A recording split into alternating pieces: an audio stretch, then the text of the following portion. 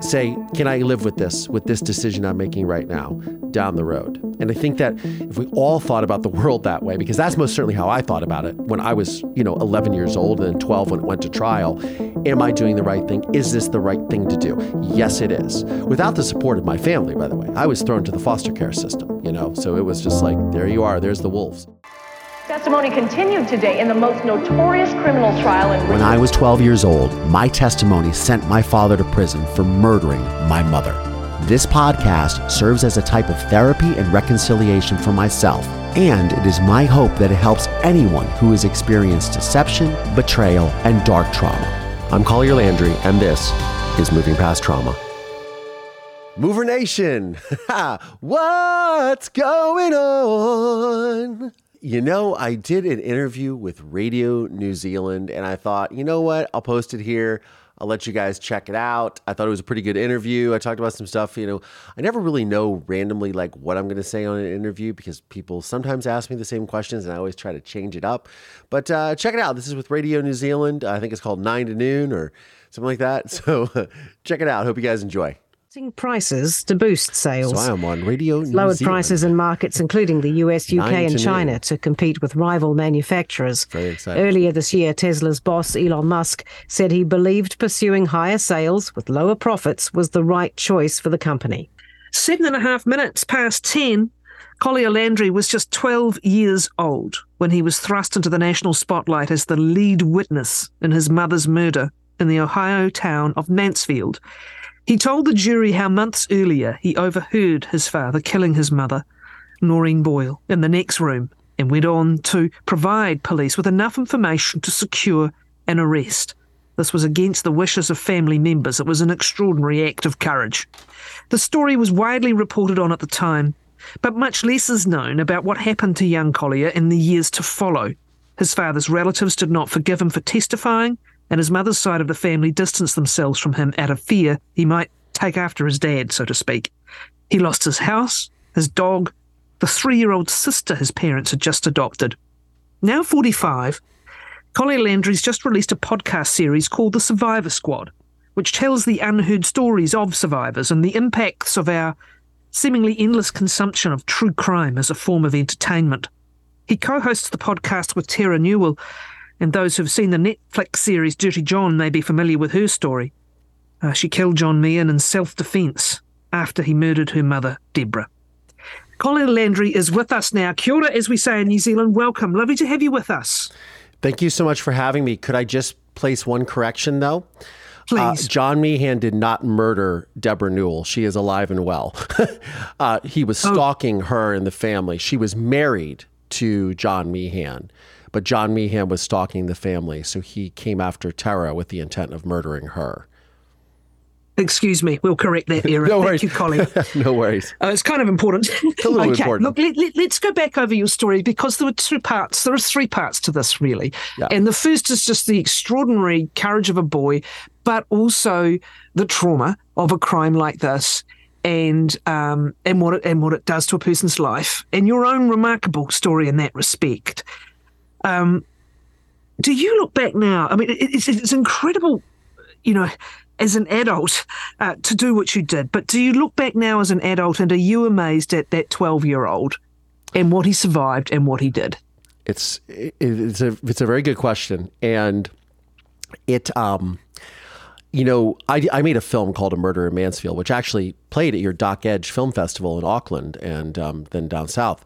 But I was watching myself on the witness stand in the premiere, and I looked at that little boy and I go, I haven't changed one bit.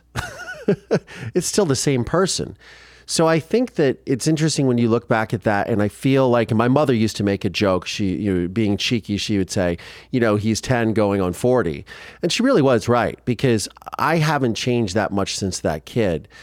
And the courage or whatever you want to call it, or maybe the naivete of going up against a monster at that age, it's still the fundamental core of who I was and who I continue to be and who I am today. And it's something I look back at, and I most certainly don't regret it. That's for sure.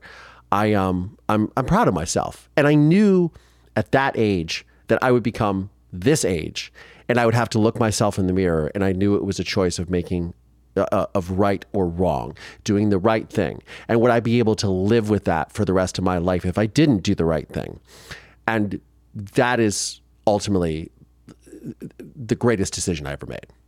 It's a remarkable maturity and a remarkable agency for a child of that age. Often, most of us, thank goodness, have never experienced the extreme of trauma that you did here. But often what happens to a child is kind of absorbed. They don't know any better. They don't know the rules of the world. They don't get to make the rules of the world. And it's kind of absorbed, and it's like, okay, what's next? And then it is, as an adult, often that the true confrontation of the scale of it impacts. But listening to you, you sounded like you had remarkable agency, not in what happened clearly, but in what you chose to do afterwards.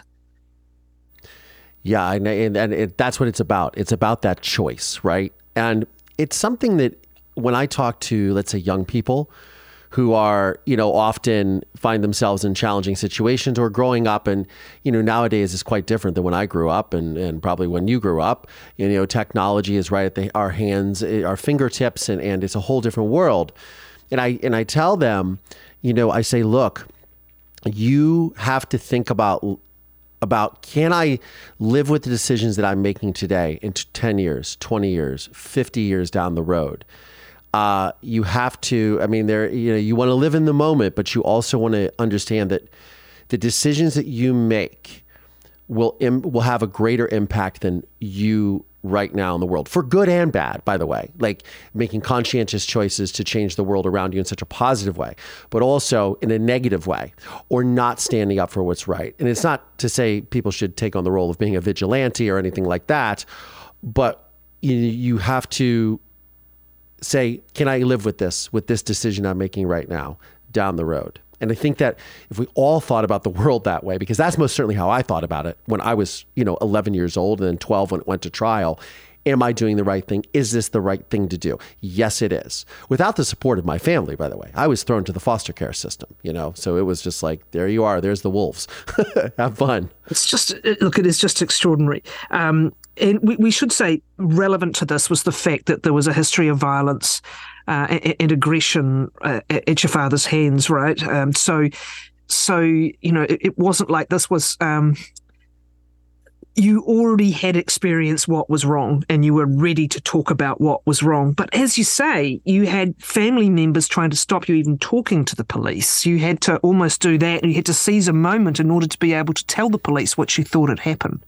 Yes, absolutely. And, it's on that point,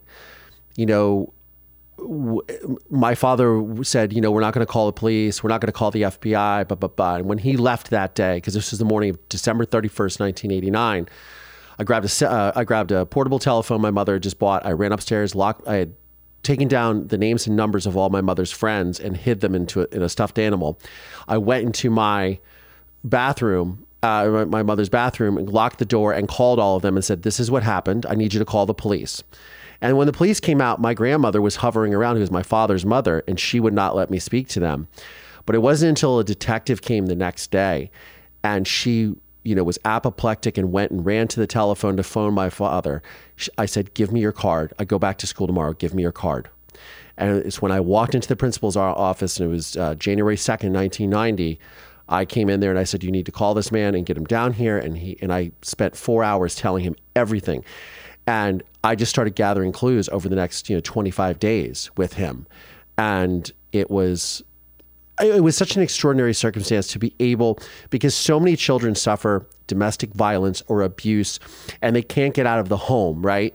I had a safe place where I could talk. That was school. So I could literally say, and thank God that the police detective came there. I think he thought I was, off my rocker, but eventually he was like, there's something to this kid and this story. And for me to be able to share it with him so openly in such a safe space is absolutely incredible, because not a lot of people get the opportunity to do that. Let's talk about the experience, if you would, of the justice system as a child. And it's hard to separate that from the experience of the media as a child. And the media's technical role is as the eyes and ears of the public. This is open justice. This is transparency. Everyone should see what's happening. In reality, we all know it becomes something exploitative far too often. Could you talk us through a little of that experience, not only as a witness, right? But as a child witness. I just thought of this while you're asking me this question of how it would be. So obviously the media is a lot different than it is now, right? We don't have, in social media, the internet, we didn't have any of that. So it was all newspapers and television back then. I think that my approach to it would be a lot different if I hadn't heard my father murder my mother, if I didn't know that he did it, if I wasn't there to witness the behavior, if I didn't see his behavior after the murder and the clues that he was dropping. If I thought he was innocent, I might have a different view of it. It would have tainted me. But I knew what I heard and I knew what he did. So my experience, well, first of all, I wasn't allowed to see any media. I wasn't allowed to speak to anyone. I was isolated in foster care until the trial, pretty much. A very limited engagement with people because I grew up it was like the O.J. Simpson trial in my town. Everyone was talking about it. It was always on the television. It was always in the newspaper. So I wasn't allowed to read the newspaper. I wasn't allowed to watch TV. It was very odd. I can't imagine what people go through nowadays with the constant bombardment of social media and the navigation of parasocial relationships and what that looks like. But for me, and it's very exploitative, which is why we do this new podcast, Survivor Squad. It's why I've done my podcast, Moving Past Trauma, where I talk about these issues as well. But it is something that we have to think about. Like the media will take it and jump on it like wildfire, whatever the conjecture is that they want to spin. And that is, it's a heavy burden for anyone now who is dealing with the justice system, because nowadays, at least in the States, it feels like this isn't innocent until proven guilty, but it's also trial by media, trial by social media nowadays, and internet sleuths and armchair detectives weighing in, and podcasters and true crime aficionados weighing in on what happened. And really, nothing matters but what the perpetrator did, how the family is reacting to this and coping with the loss of their loved one, and what the justice system is doing about it. Those are the only things that matter. All this conjecture only serves a lot of times to distract, to speculate, and to injure those around, on both sides, by the way, the perpetrator and the victims' families. How were you okay, if you mind me asking? Because as you said, first and foremost, you lost your mother in the most awful circumstances, but you also lost your remaining family, and with the ostracism that you've talked about. You're in foster care. You lost, as we said, the newly adopted sister and the pet and everything that makes up a 12-year-old's life in a way when it comes to people. And who helped you, Collier? Who helped you? Because some people will succumb. Some people will succumb and no one can blame them to such trauma and to such loss. Who helped you be okay? I was talking to someone last year who was a trauma therapist, and she said, you're the outlier, right? And I said, what do you mean? She said, well, if you were under a bridge in East LA shooting heroin and crying and curled up into a ball, no one would blame you, honestly, because of what you've been through, but you've chosen not to do that. You chose to do something. And I said, well, that was just like the spirit of my mother, because I was determined right there as a child to say, I'm not going to succumb to this. I'm not going to let this monster destroy me. I'm not going to let him destroy my family. I'm not going to let him destroy what my life could be. And this is not to say that I haven't had my struggles. Of course I have. I battle, insecurities from childhood and the fight, flight, appease and that whole thing. And, and I had a very tumultuous relationship with my father for my entire life, right? So there's a lot of damage and wounds that are still there, but I'm very healthy about it. But I just didn't see going down a dark road as being a path that was even a possibility for me. I didn't even see it as an option. I just said, I'm going to do something positive with this. And I said that the morning that my mother was missing. I made that decision right then and there that this is not going to destroy me. This is not going to break me. I'm going to move forward. And whatever this looks like, it's just going to be one foot in front of the other, chop wood, carry water. The fundamentals, just do it. And I think that I did a TED Talk a few years ago, and I was saying how I feel like when you go through such massive trauma, that you being in a state of action, instead of saying why, we say what now, and we get to that. And that is ultimately what leads us through the trauma. And it's being of action and inaction that allows us to process it in our own unique way, doing something about it. And I think you see that with a lot of people that go through traumatic events. They get out and they do something. And when you do something about it, you feel like you're somehow in control of that, because all the control was taken away from you. And yes, losing my family was tragic. Losing my mother, my father, I also lost my father, and my sister, and going into foster care and the rejection that I faced from my family. I had bonded with the detective from the case, David Messmore, and I was going to be adopted by his family, and I wasn't. The court didn't award me to them. So I moved in with strangers, and they took on this kid with these challenges of, because I stayed in the same small town that all of this happened. So I was like a little celebrity in a way, but for all the wrong reasons. It wasn't because of who I was in a positive light. It was because my father did this heinous act, and I was on television testifying and in newspapers and all of this. So I was known. I wasn't known for something positive. I was known for something negative, even though it was positive because what I did with it was positive. But it was always a stigma that haunted me my entire life. And that also was a motivating factor to just keep your head level and just move forward and do something with this. Collier Landry, our guest, his latest podcast series is called The Survivor Squad. The earlier one was Moving Past Trauma. You're listening to 9 to Noon on RNZ National. You reflected on this, again, that maturity evident from such an age. Even in your teens, you were reflecting on what had happened, the scale of what had happened. Another thing that someone might do is just repress it, actually literally repress it and even forget things, right? But you were aware of it and thinking it through, right, even from your teens. At what point did you begin to kind of crystallize around the idea of a project like this and the podcasts, and specifically talking about not just trauma, but our obsession with true crime and what it is we need to think about? When did that begin to materialize? Well, so obviously podcasting didn't exist back in my teens, but where this all started is after the trial and after I was adopted and when I was in my mid-teens to late teens, I started thinking, it's really interesting because we look at the justice system, we go, okay, the victim is dead, the bad guy goes to jail, the state gets its restitution, the judge's gavel hits, and we say next, and we never examine the consequences of violence on communities, ancillary victims, the families, the friends, the schoolmates, the community as a whole at large, right?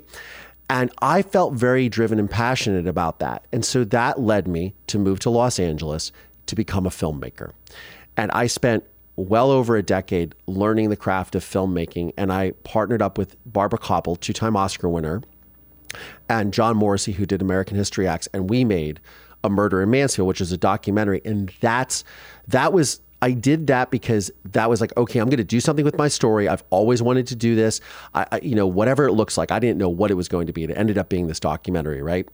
And then after the documentary was out, I'm traveling around the world and it's all over television and et cetera, et cetera. Then I said, okay, what's next? Okay, I'm going to do a podcast. And it was originally called Moving Past Murder. It's now called Moving Past Trauma. And then through that Moving Past Trauma podcast, I connected with other fellow true crime survivors like Tara and Deborah Newell, and true crime celebrities like Chris Hansen, who does To Catch a Predator, and other victims and survivors who have been through harrowing experiences and come out the other side and are still processing and seeing how this insatiable appetite of true crime has shaped the narrative of survivors. And I said, you know what? I don't want that be that. And that's what Tara thought too. And I said, let's do a podcast together where we talk about this, but we let the survivors tell their story in their own words, outside the media headlines, outside the conjecture from the tabloids, outside of the speculation, outside the courtroom, outside the perpetrator, this specific thing of what their real story is. And that's how we started Survivor Squad. So it was a long time coming. It had the genesis of it took many different forms until what it is now. And probably 3-5 years from now, it'll be something different. Or, you know what I mean? That's the beauty of doing something and being so immersed in something that you're so passionate about. And also to be artistic with it, because I'm an artist. I went to music school. That's my thing. And I share, and film and television, that's my medium. And to be able to share the story and constantly evolve it to help other people and share my experiences through doing that, that is, that's what makes me get up, put 2 feet on the floor and say, let's go. The other aspect of this is hearing in their own words where the survivors are at now. Absolutely. And we can do two things. We can either forget them or their stories beyond what happened to them.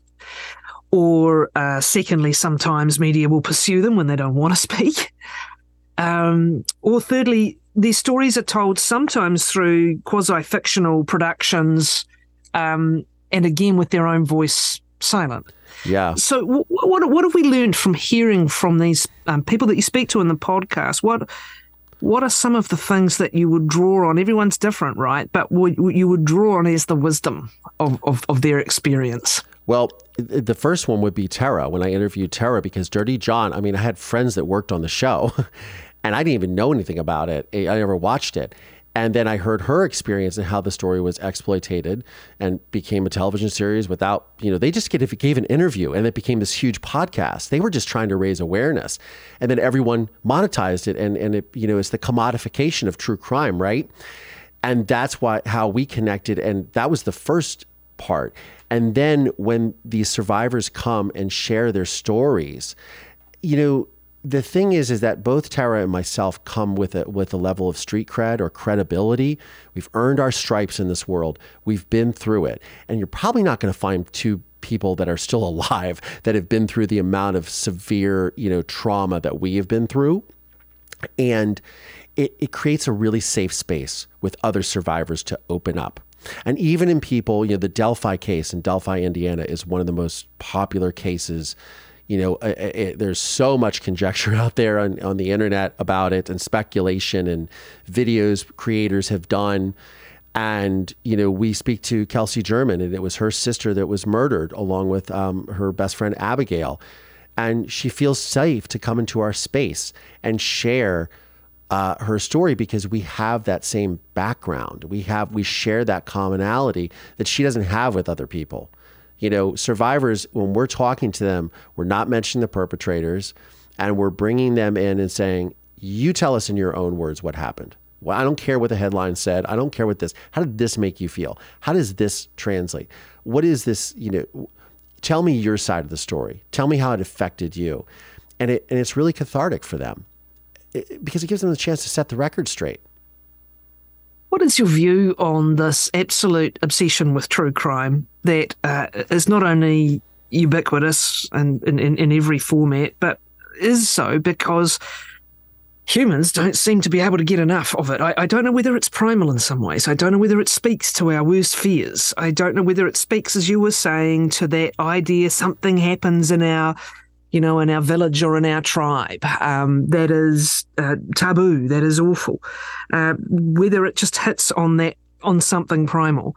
But what is your view on it and just how prevalent it is? Does it serve any useful purpose? It's really interesting that you asked this, because if you'd asked me this 3 months ago, I might have a different opinion of it. And the reason why is I was interviewing a woman and I asked her what her opinion was on true crime. She has a podcast, and she survived sexual assault as a child, and she was a runaway and all of this. And we got into this conversation, and I said to her, I don't really understand the obsession with true crime, this almost insatiable appetite. I wouldn't, I wouldn't want my children to be consumed by it. I wouldn't, it's just, I don't want people to think about murders and this, that, and the other, or these horrific things. And she said to me something, and I will never forget it. She said, Collier, yes, people turn in because they want to hear the story. They want to hear the sensationalization of the story, and they want to hear this fantastical portrayal of it, or these this world that they have no relation to. She said, but then you're forgetting about the people that you don't see, that listen to it, that suffer in silence, and they say that person got justice. That person got justice for their mother, themselves, their sister, their brother, their whatever, what have you, right? And they find solace in it because they never can. And it hit me like a ton of bricks. And I thought, oh, that's such a great point.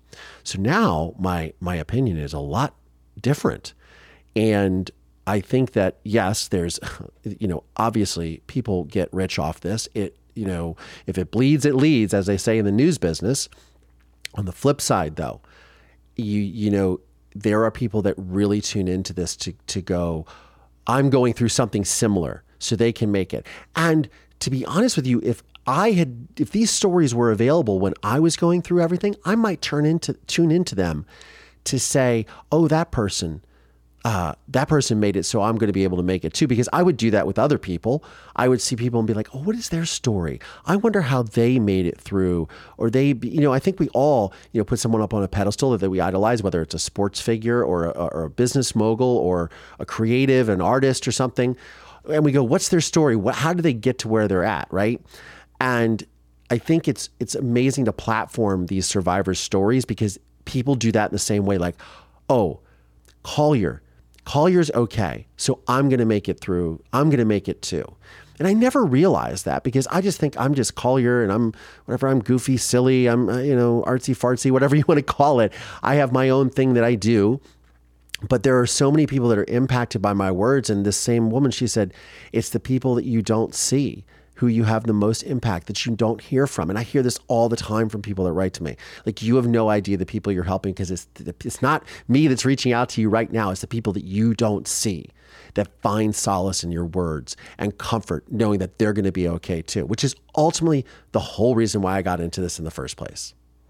Collier, thank you. Collier Landry. The latest podcast series just released is called The Survivor Squad. It is co-hosted with Thank you so much, Collier. 27 minutes to 11. The latest headlines. That was perfect. That should be perfect timing. Thank you so much. And apologies for that mix-up at the beginning. No worries.